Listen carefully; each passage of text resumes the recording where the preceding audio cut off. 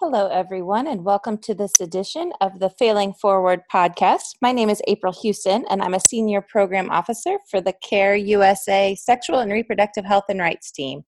And today I'm speaking with Sandra Georges of CARE Cameroon and the Chief of Party for the CHAMP program. Hi, Sandra. How are you today? I'm okay, April. What about you?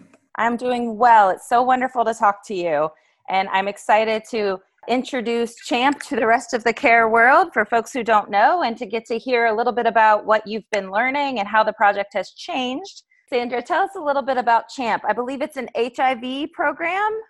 Yes, April. CHAMP is an HIV program, mostly not only prevention, but also linkage to care program for key population in Cameroon. People doing well are mostly men having sex with men, female sex workers, clients of female sex workers, and also the OVCs, orphans and vulnerable children. Great. Okay. And I believe I've visited you in Cameroon, and these are particularly difficult populations to reach, especially the men who have sex with men and female sex workers, because both of those homosexuality and sex work are criminalized in Cameroon. Is that correct? Yes, it is correct. So we had to do like some enabling environment in our project just to make sure like we can serve their needs. Yes, I'll bet. Well, I'm interested to hear, this is the Failing Forward podcast, of course, so we're here to talk about failure. And I believe there was a situation back years ago with the CHAMP program where you almost lost funding. Would you give us a little bit of information about that? How did that happen? What was going on? What was the context at the time? Actually, OGAC sent a high-level delegation to work with all Cameroon implementing partners to look at ways of addressing gaps in achievement. But to tell you frankly, all paper partners in Cameroon were experiencing challenges in achieving targets. CHAMP was no exception to that. And the leader of that delegation raised concern about adherence to standard operating procedures, SOPs, processes for evaluating frontline staff performance, and also addressing underperformance. And the importance of reaching deeper into more hidden networks to find new beneficiaries. The program was given 3 months to turn things around or face the specter of losing funding back in summer 2017, from July to September 2017. Wow, 3 months. That's amazing. So yes. So what went wrong? What was causing these gaps? The gaps were being caused because we were unfortunately wanting this program like any other paper programs like years ago. I can say a few years back, where data were compiled quarterly and gaps in performance addressed through quality assurance and improvement measures. So although we were providing like regular oversight and supported improvements based on SIM assessment, but as a team, we did not necessarily provide weekly on-site supervision to gauge how well we were doing in achieving annual targets. I see. So how did you fix this? How did you move past it? To tell you, April, the key change here was not just in management alone. What transformed the program first was exploration of new hotspots, because the hotspot is where we find our beneficiaries. So our community-based organization partners had become somewhat complacent with going to the same places to try to find clients.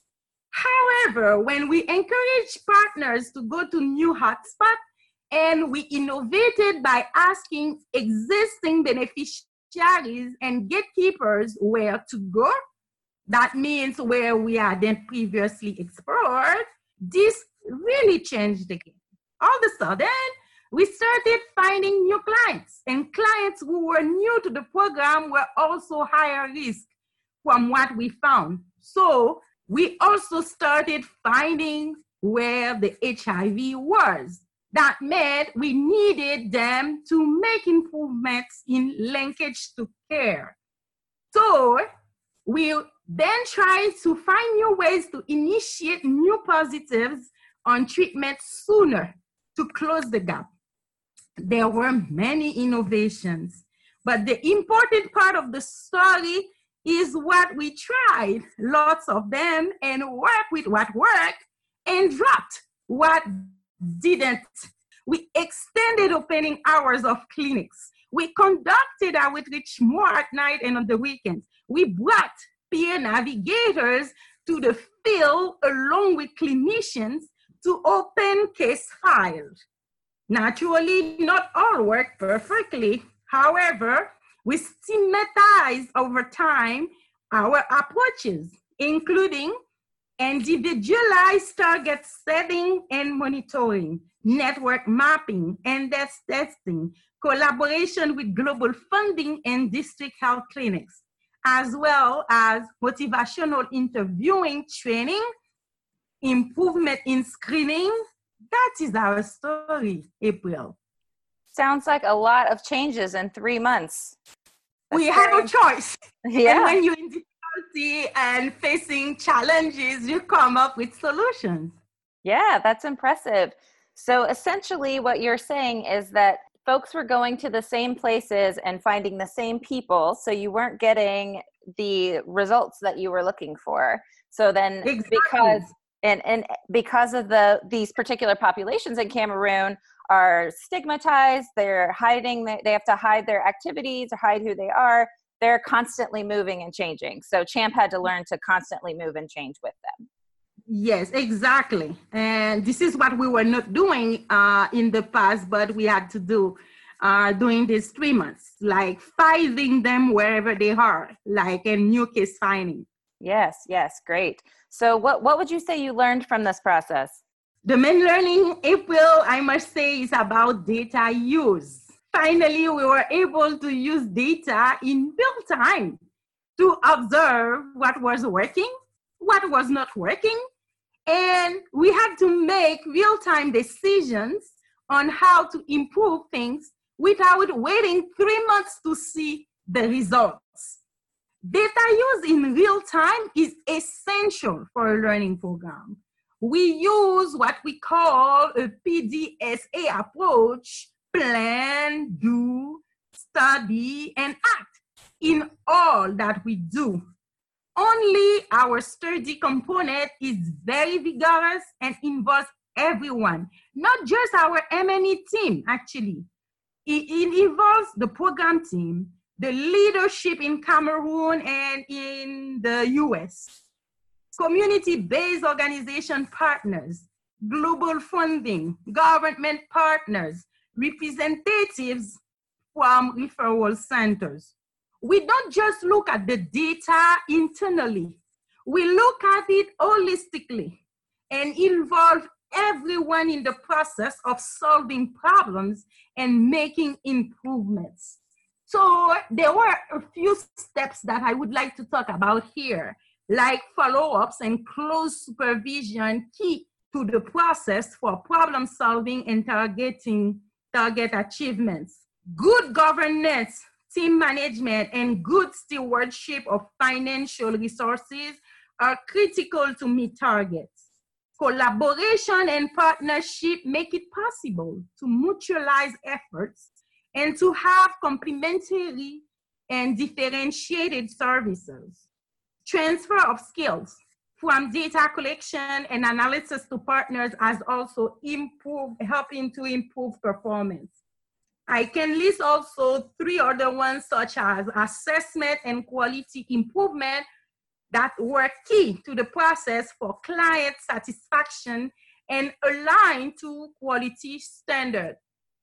We forget also innovation, because we were always seeking for constant improvement. And at last, I can say capacity building tailored to partner needs, not one individual approach. I meant like south to south exchange and programming based on evidence can help improve the process and innovate. This is how I can summarize what we've learned from this process. Wow. So that's a huge, instead of making small changes, you had to make some pretty big changes, and it sounds like it worked, huh? Yes, it definitely works. That's great. That's great. So what would you do differently if you could do it over again? If we had, although we don't want to go that, Right? that was such a stressful time, and we had to work 24 hours and 7 days to achieve all of that. So Yes. we don't want to go back again. However, what would we do differently if we could do it again?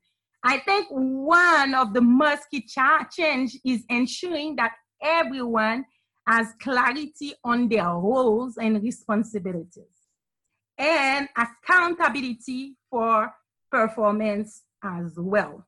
And I can summarize that in 5 items, like achieve same and be more cost effective, seeking for help, more delegation, hire more interns throughout the process, communicate more on our successes and lessons learned the way we're doing it now at April. Take time to pause, read, and then move. And at last, my preferred proverb on teamwork, because with teamwork and team spirit, we divide the tasks and doubles the success. That's great. So what's one action you would recommend to other care folks, other care program implementers based on your experience with CHAMP? Thanks, April, for providing me with this opportunity. And my main recommendation for another project, program, or care office would be the importance of more regular and rigorous monitoring of any program and problem solving to address gaps in performance in real time, not at the end of a quarter or at the end of a period.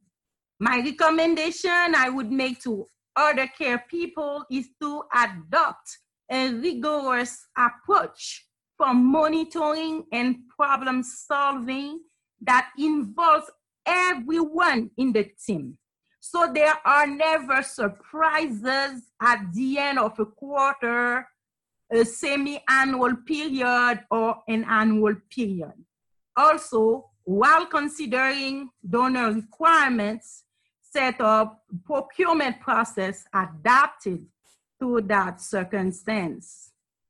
All right. Yeah, it sounds like there's a lot of various kind of big picture culture shifts that need to happen to accomplish those things. Sounds like Definitely. A lot of work too. Definitely. Great. Well, my final question, I guess, is how would you say we can use lessons from CHAMP's story and this particular failure, if we want to call it that, to improve impact at care? Here, April, my only word for it, and I will say it many times, is data use. Data use. Yeah. That combined with an ultimate effort to understand what the data are telling us.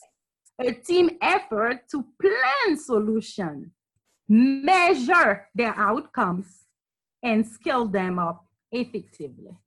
Well, Sandra, this has been an amazing conversation. I'm very impressed. It's amazing to hear that all of that CHAMP has managed to accomplish from where you came. Like you said, very stressful time, and managed to turn things around quite quickly. And I think CHAMP has a lot of lessons that the rest of care would be excited to hear about. And I think there's even way more that folks can learn about how you've managed to do localization and capacity building with CBOs, how all of the various innovations that you mentioned, some that worked, some that didn't, all the various things you've tried. So if someone at CARE would like to reach you to learn more, what's the best way to do that? Actually, I can be contacted through my email address, sandra.georges@care.org. Okay. And also through my telephone number, the area code is 237, and my number is 650-634-1126. 650 Great. 63 4126. Great. Thank you so much, Sandra. Thank you, April, for this opportunity. And I wanted to add a last thing, if you don't mind. Yes. We are far from that, what we call our failure that was turned into such, we did so many improvements. So now we are the little jewel of USAID in West Africa. And all the team and myself, we are committed to never go back again, because that was such a stressful time. And now for the future, we want to remain champions. And thanks to the team, the wonderful leadership with CARE USA, Daniel Levitt, and also the leadership here, and our CBO partners, USAID team, locally, and we are all a wonderful team today, and we are so proud of that. Thank you, April. And I can testify to that. I was in Cameroon earlier this year, and it was amazing to get to meet the team. And congratulations, Sandra, on all your hard work, and please give my best regards to your team. Thank you so much, April.